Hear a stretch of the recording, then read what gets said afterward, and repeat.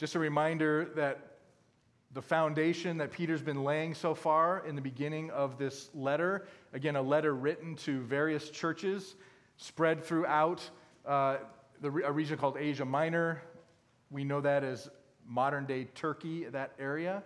He's writing to churches that are, these are new churches, of course. So a lot of young believers in these churches. There were a mixture of people in the churches. There were Jews and there were Gentiles, but primarily Gentile audiences. So again, these are folks who were Greek culturally and Roman politically and very much kind of a pluralistic, pagan-oriented society who had come to Christ. They're now learning, what does it look like? What does it mean to live for Christ in the midst of a world around us that is not Christian, right? And very, very much opposed to the gospel, opposed to a Christian worldview. Christianity was a threat to Rome and Greek culture because Rome believed that Caesar was God, right? And the Greek culture believed in a plurality of gods, and here comes Christianity, says, no, there's one God, one Lord, Jesus Christ. So to live for Christ was to abandon everything that society around you believed in deeply.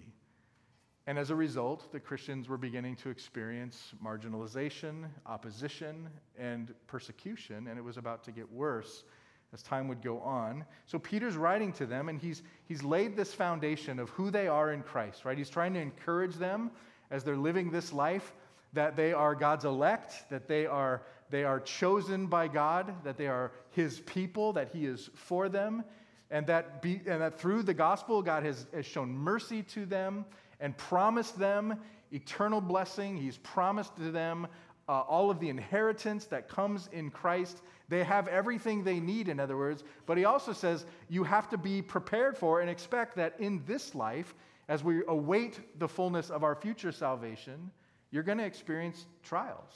You're going to experience suffering. That's a result of following Jesus in a world that is opposed to him. So he's laid that foundation for them, and now he's going to begin to help them see how to apply this holy life that they've been called to into their specific spheres of influence, their specific relationships. And today we're going to see how he talks to us about how we actually relate to one another in the church, and specifically, how do we love one another instead of being at odds with one another? How do we actually deal with conflict-type situations in the church? So I've titled the sermon message this morning, Loving One Another with a Pure Heart, which is a direct quote of what he tells us in this passage. And before we look at it, let's just talk about this reality. Let's set the scene for what we're about to read. One of the painful facts of life is that the people of God don't always get along with one another, do they?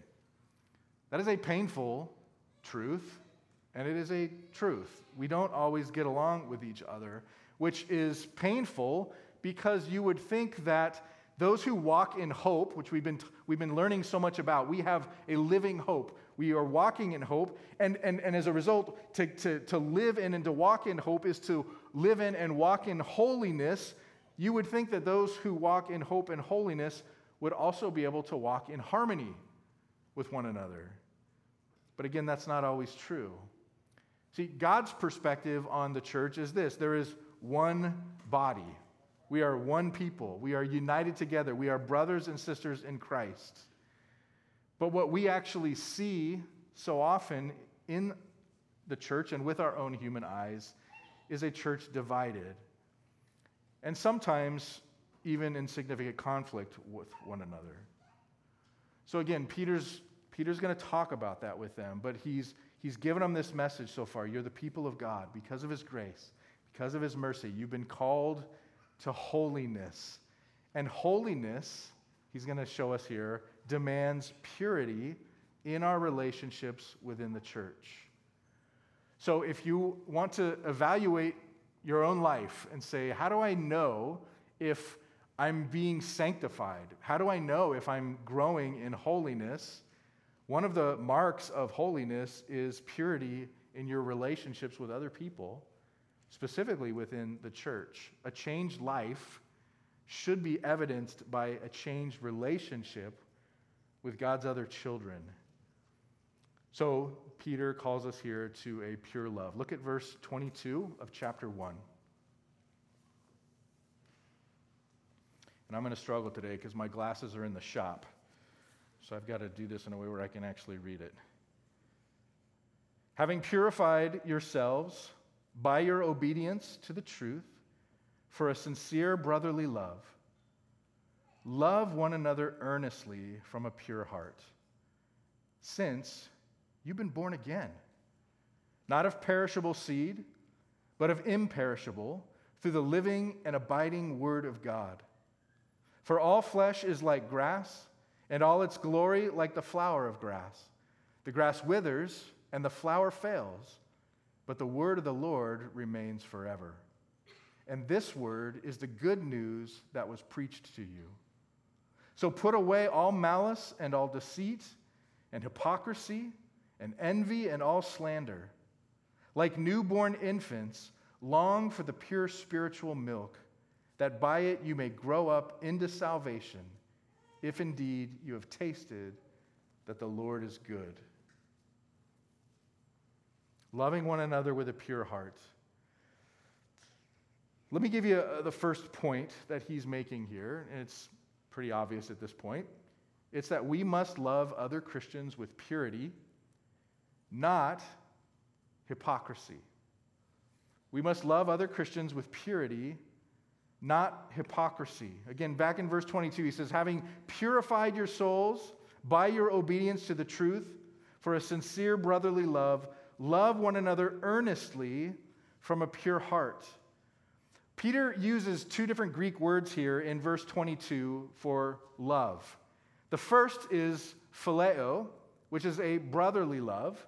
And the second Greek word is agape, which is a heavenly love. You've probably heard that there are 4 or 5 different words in the Greek language for love that we translate as love in English. They have different emphases and different meanings. So 2 of them here, the brotherly love, phileo, and this heavenly love, agape. Agape, I say it's heavenly love because this is the kind of self-giving, selfless love that God demonstrates towards you and me. Agape is known to be the strongest manifestation of love. So he uses both. And by using both words, I think what he's doing is he's communicating that the two must go together.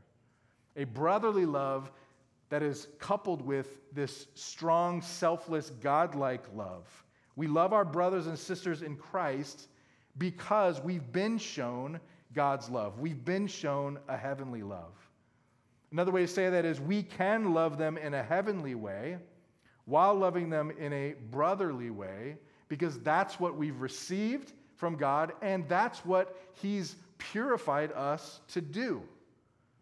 Right? He says, you've been born again for this. They go hand in hand. What helps us to understand how this pure-hearted love is demonstrated are the 2 qualifiers that he places next to these words for love in the text. The first one is the word sincere. Right? Sincere. And that is coupled with the phileo, the brotherly love. The word sincere is the antonym translation of the Greek word from which we get our English word hypocrite. In other words, to be sincere is to be not hypocritical. What does that mean? We all have an idea of what a hypocrite is, but in the ancient Greek world, a hypocrite was described, the word hypocrite used to describe an actor who was on the stage playing the part of somebody else, right? Playing a role from behind a mask.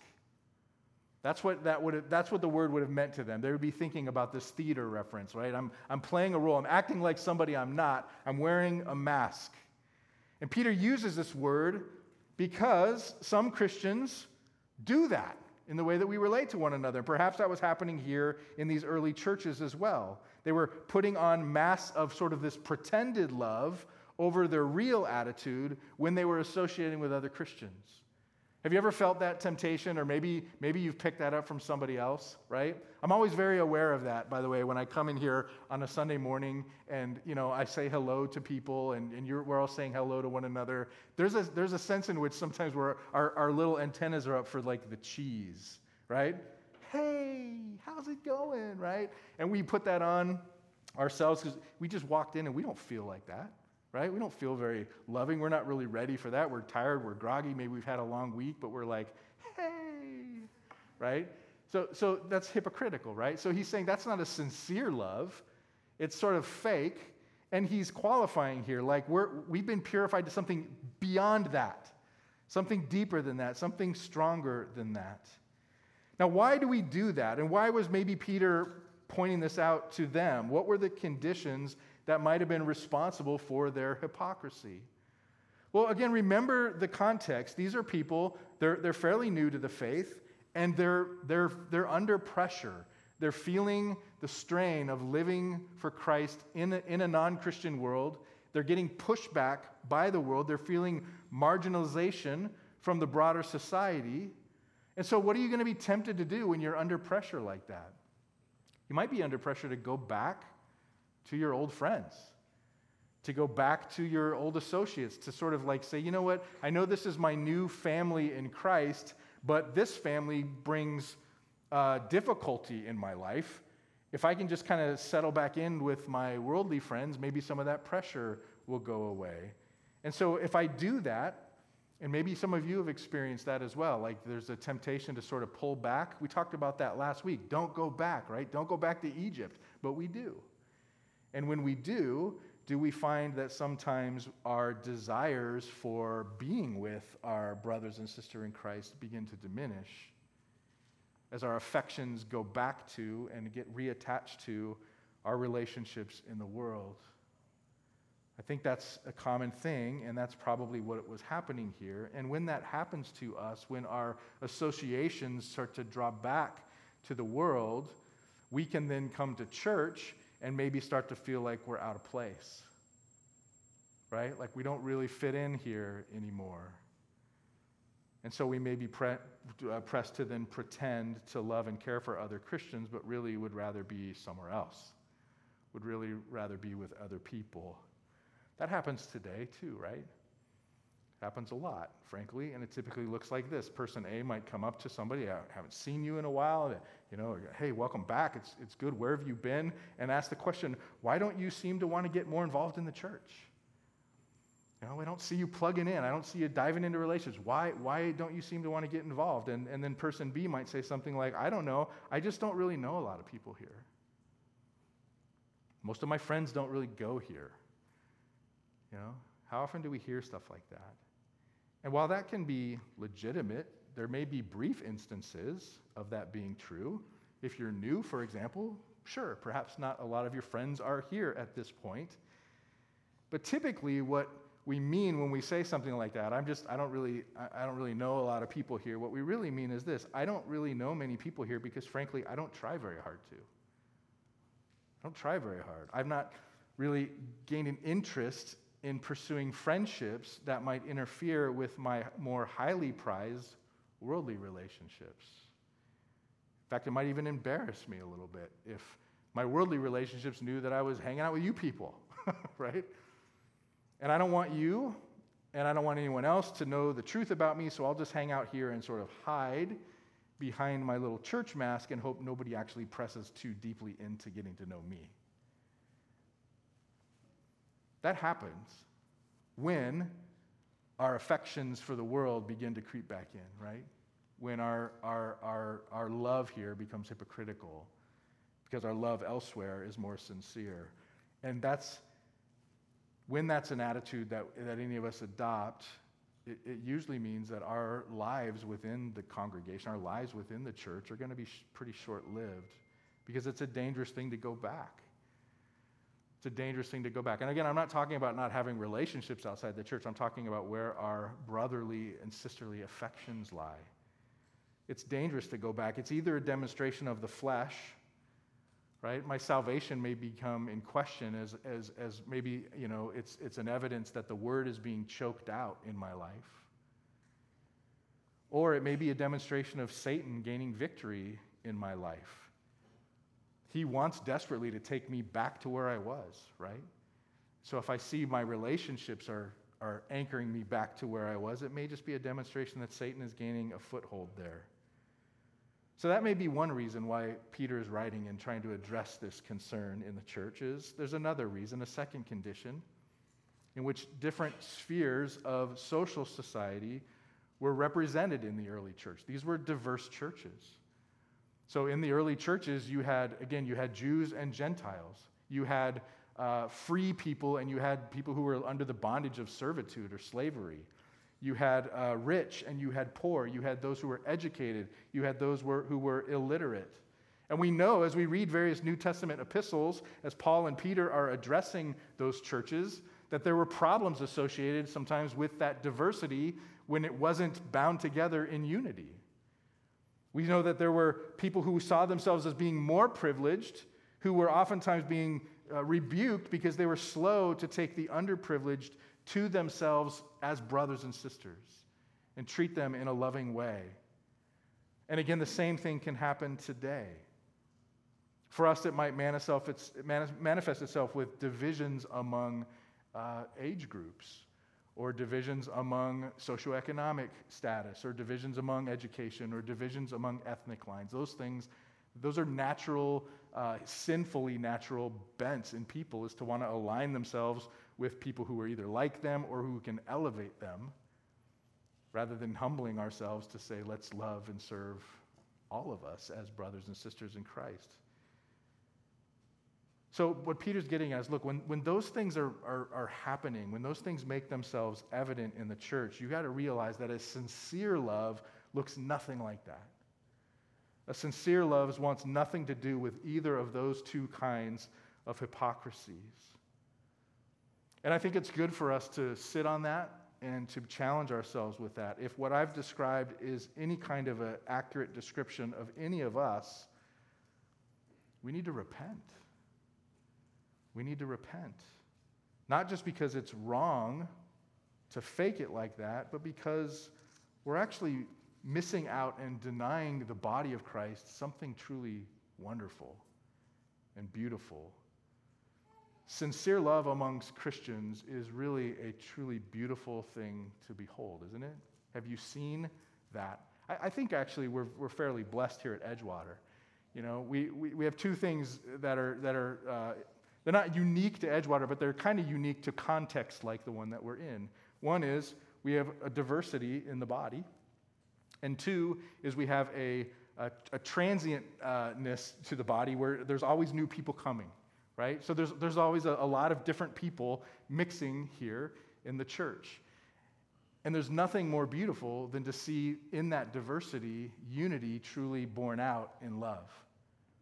I love when I see two people who have absolutely nothing in common outside of these walls, right? Like during the week, you know, one person is probably working at a high-powered job in the Loop, and the other person is working a very blue-collar job in the burbs, and like, you know, they would never cross paths any other way in life except when they come and they're united together in Christ. And then to see them love each other and to become friends with one another, to support one another and to care for one another. There's nothing more beautiful than that. And I think that's what Peter's pointing them to. Sincere love amongst Christians is truly a beautiful thing to behold.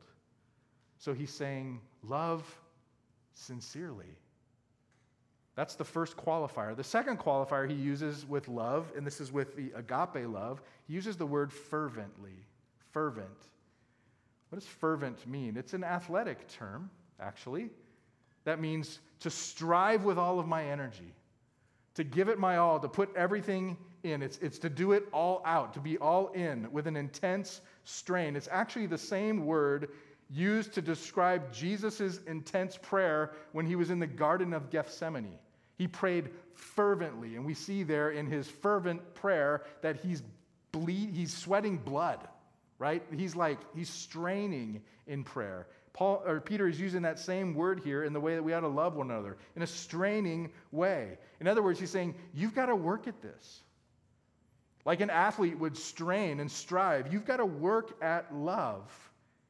Christian love is not a feeling. It's a matter of the will. That's so important, because I don't always feel like loving you, right? And you don't always feel like loving me. But that's not fervent love, that's passive love. And it's not even love at that point.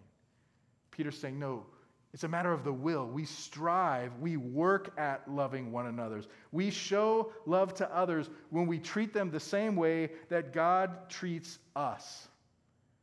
We didn't deserve it, right? If we were God, we'd say, I don't feel like loving any of these people.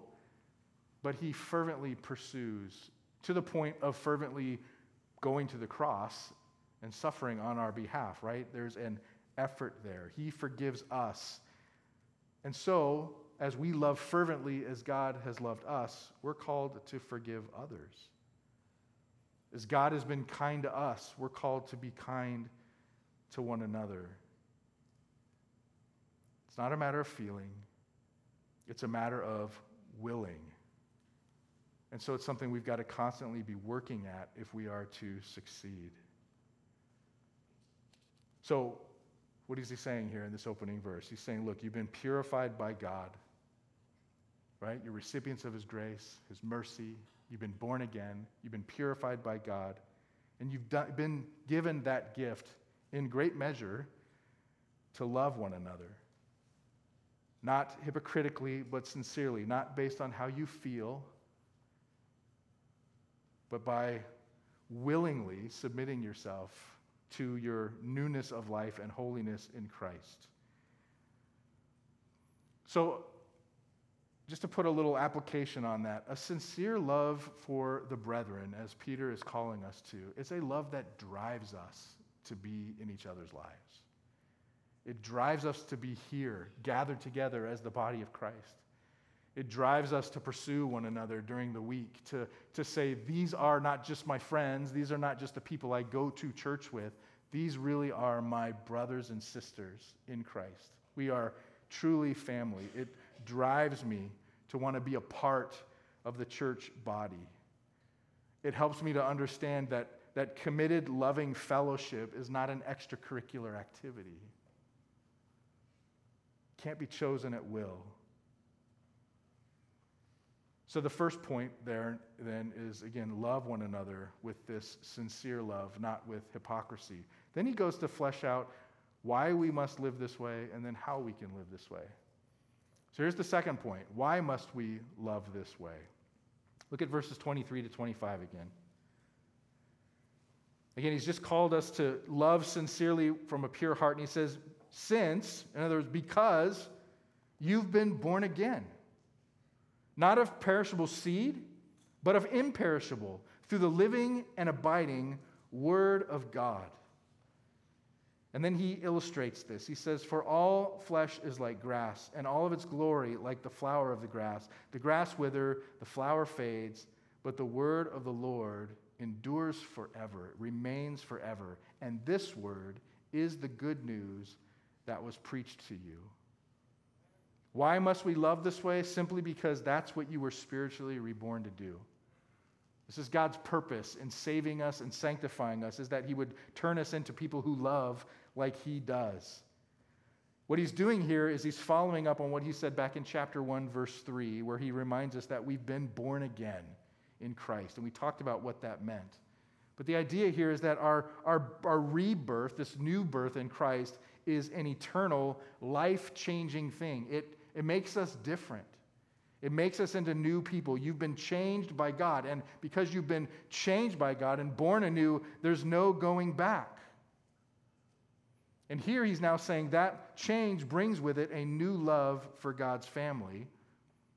And he quotes from Scripture here. He's quoting from Isaiah chapter 40 to substantiate his teaching here. Again, he says everything else is fading and temporal. But this word of God that was preached to you, this life-giving force that you've been giving, it remains forever. Our first birth was a birth of flesh, and the flesh is corruptible, right? We've talked about that over the last couple of weeks. Whatever is born of the flesh is sort of on this trajectory of decay. It is destined to fail. And that explains why mankind can't hold civilization together in unity, because we're all rooted in the flesh. Our efforts at unity and sort of keeping us together in some sort of love is based on human flesh, and therefore it's on a trajectory of decay. It's destined to fall apart. which is what Isaiah is saying here, like beautiful flowers of spring. Your works, they might look good for a while. They might bloom out. They might be successful for a time, but then they start to decay and die. And that trajectory, all the way from the Tower of Babel in Genesis 11 to Babylon the Great in Revelation 17, man's great attempts at unity are all ultimately destined to fail because they're rooted in the flesh. So he's saying, don't try to build unity in the church on the basis of your first birth. You can't do that. You got to build unity on the basis of your new birth. And when our unity is built on our new birth, it will succeed. Why? Because each believer has the same Holy Spirit dwelling in them. Romans 8. We call on the same Father, which he reminds us in verse 17. We share in his divine nature. We trust in the same word together. We've been given the same gospel. We've been born of the same Spirit. And those things will never decay. Those things will never disappear.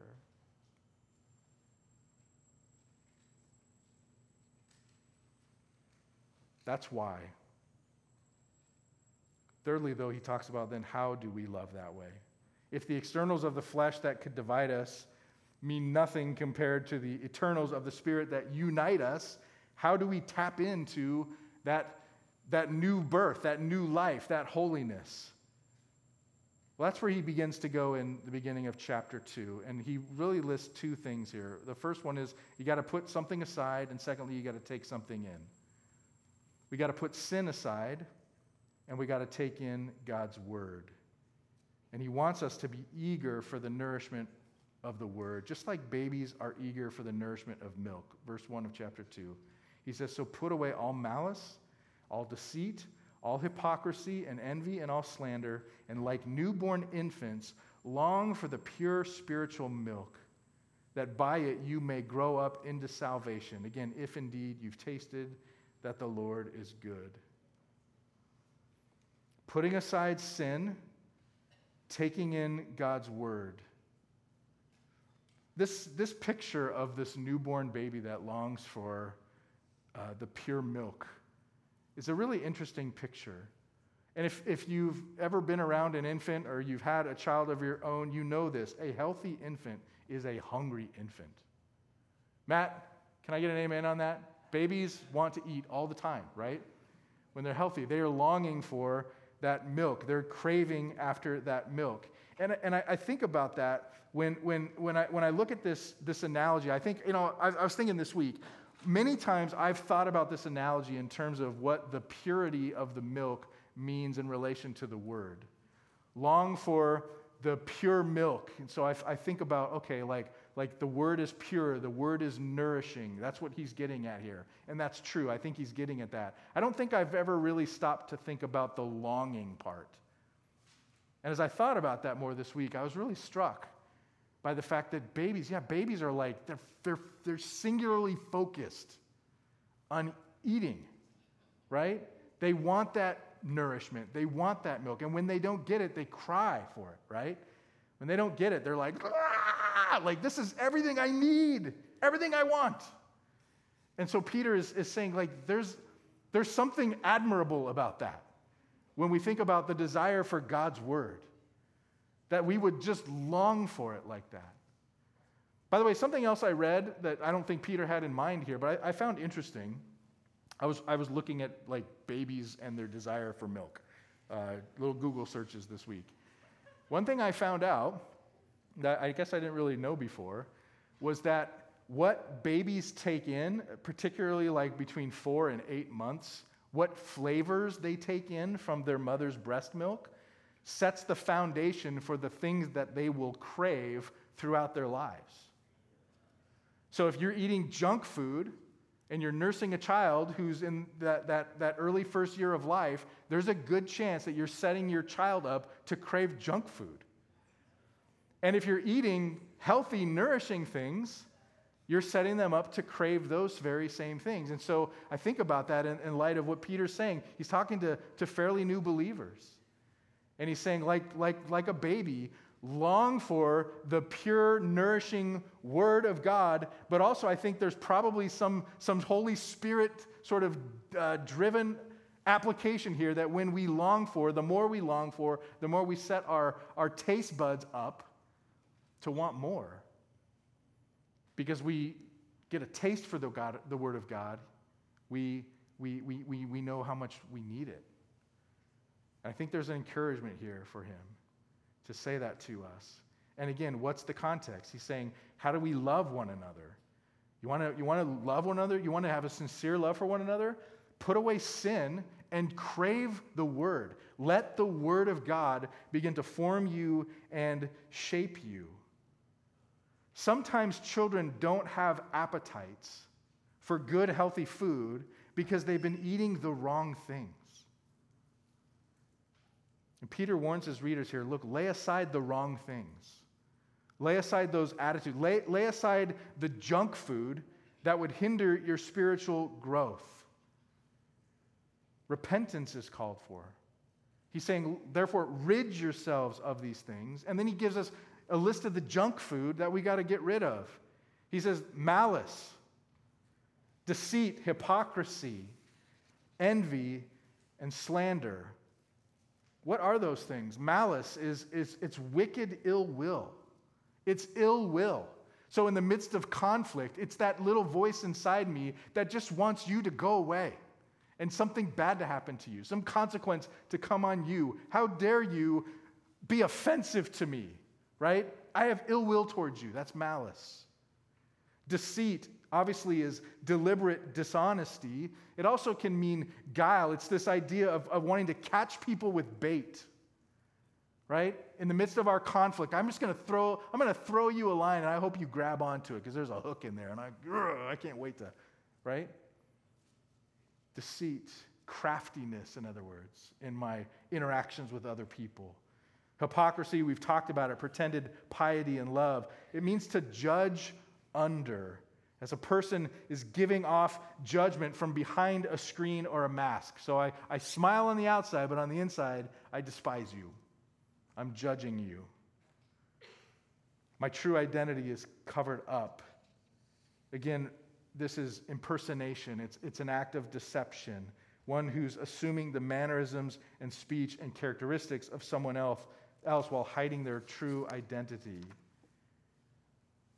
So he's saying, put that away. You've got to be above board as Christians. You've got to be open. You got to be you, genuinely, sincerely, and fervently in love towards one another, not this hypocritical person. He mentions envy.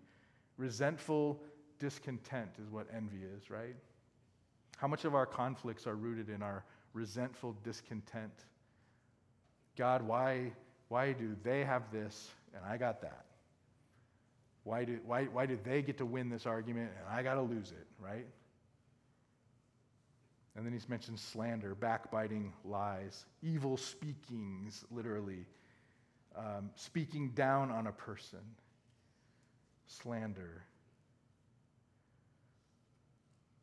He's saying, look, sin, when it manifests itself like this, it destroys your appetite for the Word. It's junk food. It's filling your heart, it's filling your mind, and ultimately then sort of filling your whole being with this garbage, and it's destroying your appetite.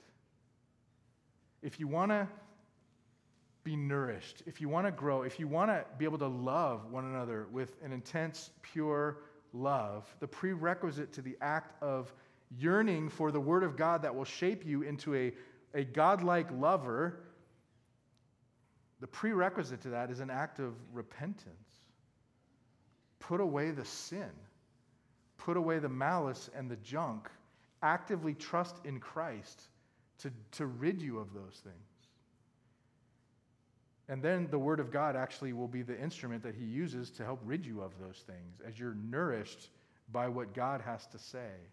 Sin destroys the appetite for the Word. When the Christian tries to find satisfaction in the things of this world, he has no appetite left for the things of God. Which explains why so many children of God, so many Christians have so little love for the Word. We are filling ourselves with junk. And a lot of that junk is rooted in these little silly, petty arguments that we have when we get so self-focused that everybody else becomes our problem, our enemy, our obstacle.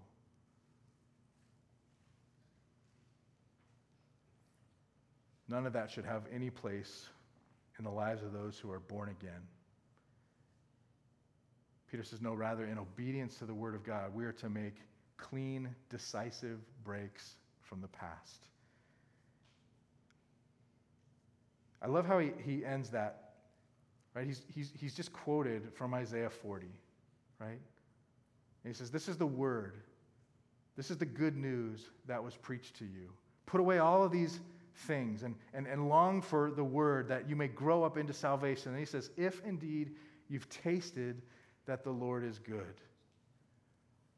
If you like that baby, have begun to get a flavor for the good thing. So let me ask this as an application for us. How's your intake of God's word?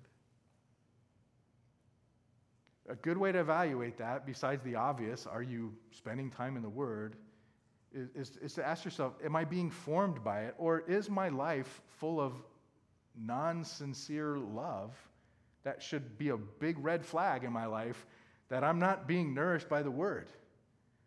Like, if there's conflict in your life, if you're having difficulty with others, particularly in the church, if you're struggling to sincerely love one another, that ought to be a good red flag. Your nourishment is depleted. How's your intake of the word? I had a, just full vulnerability here, application-wise. I had an argument with somebody earlier in this week. Doesn't matter who it was, but it was a Christian. It was a brother or sister in Christ. And we got into a bit of an argument. It was petty. It was nothing. It was just sort of a disagreement about something, but it ended up turning into something that was more along the lines of hurtful conflict. And the reason that it became so full of hurt is because the two of us were both feeling misheard and misunderstood. Right? Like, here's my perspective, and you're just not hearing it. My perspective seems perfectly logical to me. And they're over here, I think, feeling the same way. My perspective seems perfectly logical to me. You're just not hearing it. You're not understanding it. We just kind of ended up at this crossroads. We couldn't get past this misunderstanding of one another, and that's not unusual in conflicts, right? And I think that's ultimately why the conflict persisted. It sort of carried on. And I think you can relate to that. How many times do our conflicts with other believers sort of get stuck? They just get stuck because we're both waiting for the other person to come around to our point of view. And again, our point of view might not be all wrong. And their point of view might not be all wrong. There may be truth in both points of view, but we're stuck because we're just sitting there waiting for you to come to my perspective. How often does that happen? So that's what happened in this situation. We kind of got stuck.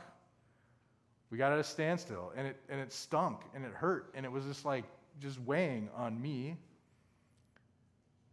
And so I got some space, and I went away from that conflict. And as I'm sitting thinking about the conflict, honestly, I'm thinking about the other person's perspective, and I'm going, no, they don't get it. Why don't they see things the way I see things? Why I think what I'm seeing is right here. Why don't they see things the way I see things? And in my self-righteousness and sort of vindicating myself, I realized that I was actually displaying in my heart ill will towards that person, and malice towards that person, and slander towards that person, because I'm thinking in my thoughts, they just don't understand because X, Y, and Z. And somehow in the midst of all of that, by God's grace, it was like he just sort of whacked me on the head and shook me out of that and let me ask this question, because I was like, boy, I'm reading 1 Peter this week. I've been marinating in this passage this week, and all of a sudden it was like he just grabbed my head and shoved me to look back at it, and reckon with the fact that I didn't have his perspective at all. I was, in fact, guilty of malice and slander and ill will. Even as in my own heart, I was thinking that I was right. And he reminded me, no, what you need to be, Bill, is conformed to my point of view. We need to be conformed to God's point of view, and that comes by being conformed to his word. And the more I was directed to be thinking about what the word actually revealed about my perspective, my original point of view, the more I began to realize that I was holding over my brother or sister in this situation, something that God has never held over me. He was gracious to me. He was forgiving of me.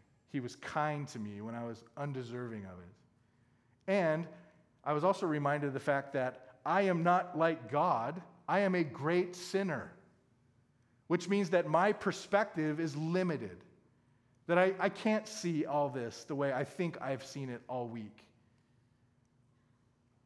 And by that, I was humbled enough, by God's grace, to go back to this person and just say to them, you know what? I repent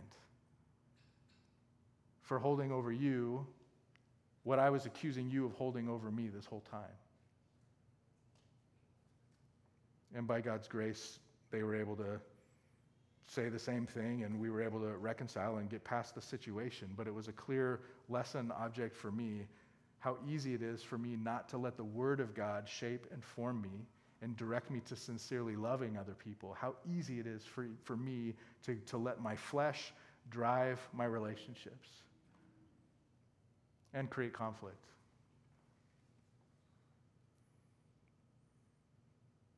So, are you dealing with conflict? Are you dealing with conflict in the church? Are you hoping to avoid conflicts? Maybe you don't have one right now, but you really, really don't want one. I hope that's true. 3 things that he says to us here, just recapping. Remember the gospel and your status as born-again, holy people. Remember who you are in Christ and why you are what you are. You are the recipients of God's mercy and grace. You've been made new. You are not what you were. Your associations are not what they were. He has drawn you to himself and a new family. He's shown you a love that is an agape love, that is sincere and fervent, so that you can have a phileo agape kind of love with one another. Secondly, then, repent of sin. Repent of the sin that keeps you harboring ill will towards other people. Get off of this is my perspective and I see it clearly. Why can't they just come around and see things the way I see things? Get off of that pedestal. Humble yourself, get on your knees, and recognize that God's perspective is needed here, not mine.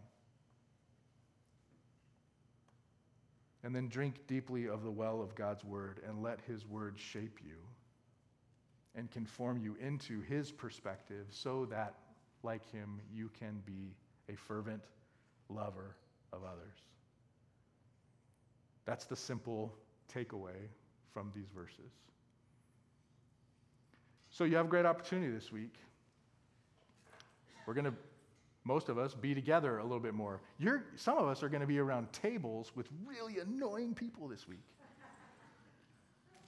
What are we called to?